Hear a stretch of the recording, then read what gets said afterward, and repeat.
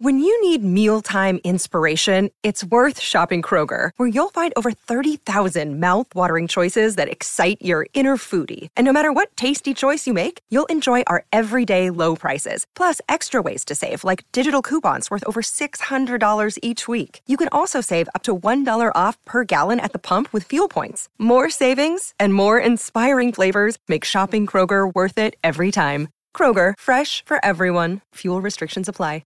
Another day is here, and you're ready for it. What to wear? Check. Breakfast, lunch, and dinner? Check. Planning for what's next and how to save for it? That's where Bank of America can help. For your financial to-dos, Bank of America has experts ready to help get you closer to your goals.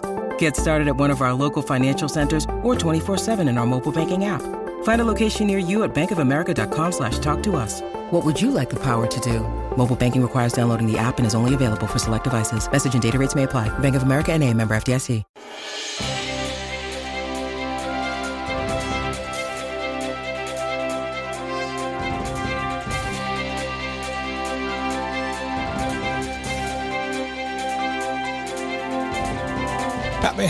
Happy Friday. If it's a Friday when you're listening, happy Friday. So, two people walk into a restaurant and they step up to the bar.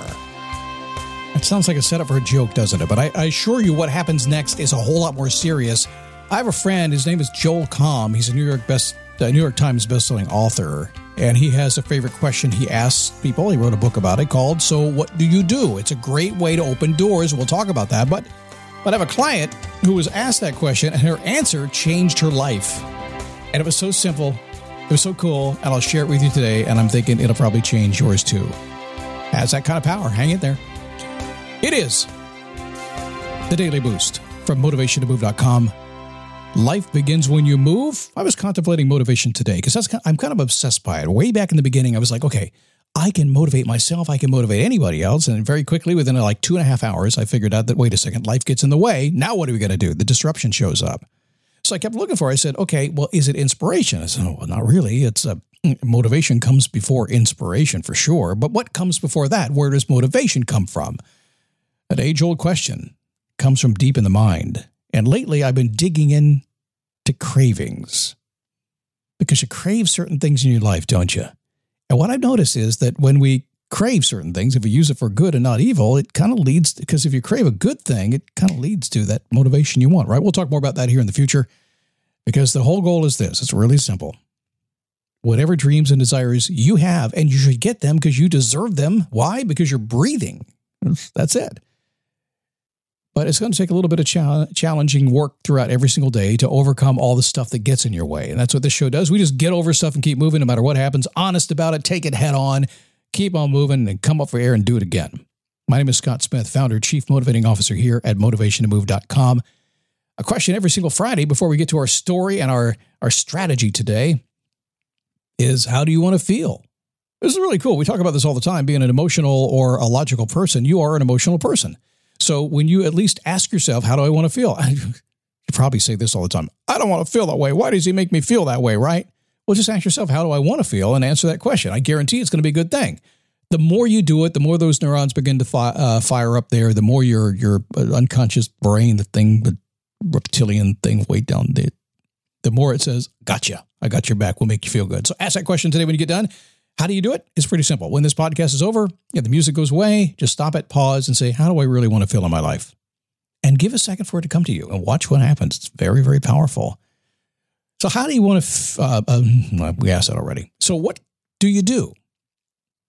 So if you're a guy, you might hate to go to the doctor, even if your wife is telling you you need to go to the doctor. You're busy, you don't have time. But if you're having an ED issue, you might be a little bit embarrassed as well. So let me tell you about Hims, our sponsor today. They have changed men's healthcare in a big way. The process is pretty simple. It's 100% online too. Just answer a few questions and a medical provider will determine your options with doctor-tested ED treatments like chewable hard mints, brand names like Viagra, or generic alternatives for 95% cheaper. Skip the doc, get your sex life on track right now. Start your free online visit today at hims.com/dailyboost. That's HIMS.com/dailyboost. Boost for your personalized ED treatment options. hims.com/dailyboost. And now I get to use my radio voice. Hard mints are chewable compounded products which are not approved by or verified for safety or effectiveness by the FDA. Prescriptions require an online consultation with a healthcare provider who will determine if appropriate. Restrictions apply. See website for details and important safety information. Subscription required. Price varies based on product and subscription plan. What do you do? A simple question. It's something you probably have encountered before. If you're a salesman or go to conferences, things like that, you know that one of the easiest ways to get a conversation going is to ask somebody what they do. Frankly, I have found that when the conversation comes around to me and I want to distract from me, I just say, so what do you do? And boom, instantly it goes over to whoever I'm talking to, and they love to hear somebody asking about what they do. So it's a great way to start a conversation. But my friend Joel wrote that entire book about that, and he's a really good networker. He's the guy that invented, by the way, the fart app on the Apple Store. The first one ever. Now there's so many they stopped accepting it, but he's the first. He's the original, and he's still making money from it. It's kind of cool. But then he wrote a cool book too. So asking a simple question like that, I tell you, if you learn to do that, so what do you do? Just do it all day, every day, no matter where you are, or some version of that. It will propel hours and hours of conversation as proven by my client. So let me tell you about her. I will not say her name to protect her innocence. Not to say she's innocent, but in this, at least she is.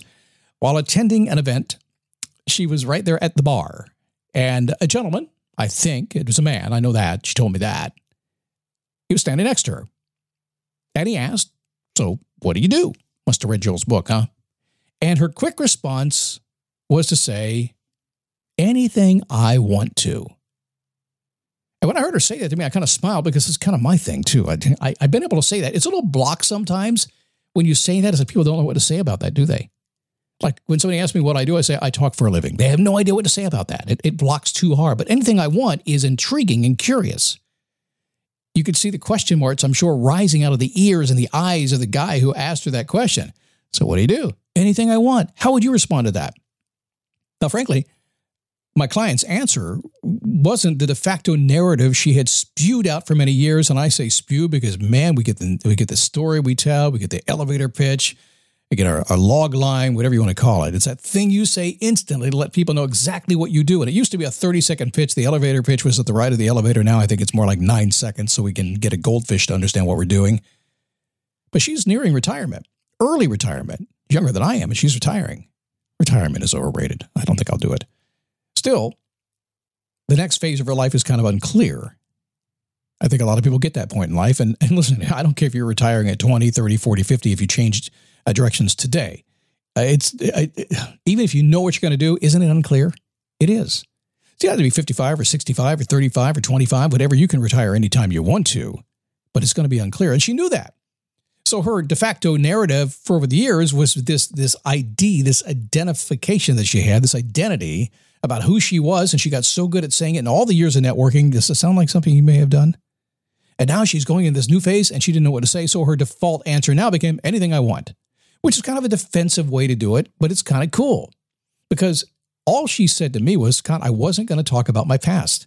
I didn't know quite what to say about my future, but it scared me to death. So I just said anything I want. So when I heard that, I loved it because it gave what I called a transitional identity. It allowed her to at least park herself on that phrase, anything I want, and be proud of that and stand there. And she didn't really care what the response was going to be. But what happened was, even though she was so fearful in her own mind about this change she was making for herself, she was more fearful of what others would think, what others would say. What would they do with her response? Anything I want. What would they do? She should not have been that fearful. Because what happened was this. Even though she didn't know what was going to happen, she didn't want to talk about the past. Didn't know how to verbalize the future, but she was going to say something. But when the gentleman said, so what do you do? He did so because it was an excellent door opener that allows us to kind of talk about ourselves or somebody else's interest and not ours, like I said in the beginning of the show. Something everybody loves. It's also an opportunity to do what my client did and to give a very honest answer that in her case and in almost every single case will actually stimulate conversation of the person you're speaking to. And what I heard about this, and I heard it was just a couple days ago, she told me about this, was that when she gave that what might have been a flippant, kind of crazy answer, but an authentic, real answer based on where she was in her life, and she delivered it in that way. It wasn't anything plastic about it at all. It was real. They had an hours-long conversation because his response was, anything I want. He said, oh, and what do you want? Natural, right? And she said, well, I'm retiring early from a long career that I'm not going to do anymore, and I have so many plans, but I don't really know exactly how it's going to play out. So right now I'm doing what this guy Scott says. I'm exploring the possibilities and doing anything I want with no commitment whatsoever, but every day I'm figuring out a little bit more. So, what do you do? If you're like me, you say anything I want to do.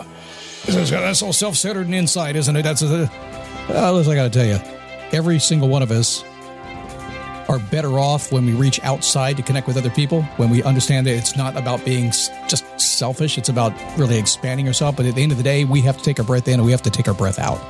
We are in control of that. So yes, maybe it's a little selfish, but that's how life is. You figure that out. All the rules of life are changing because that's the way life is, and you got to figure out that stuff to get what you want. Hey, coming up tomorrow, we're going to dive into curating your life a little bit. I was in a museum, and it dawned on me that this big mess of a museum was curated really nicely. And I love to curate my life, so I know what I'm doing, what I'm presenting, and what other people are hearing about what I say. We'll talk about that on tomorrow. It's Monday's show, right? Hey, have a good weekend. Join me at Facebook, dailyboostpodcast.com/Facebook. We've had a huge number of people come in this week. Lots of conversation happening. Love to see you there. Have a great weekend.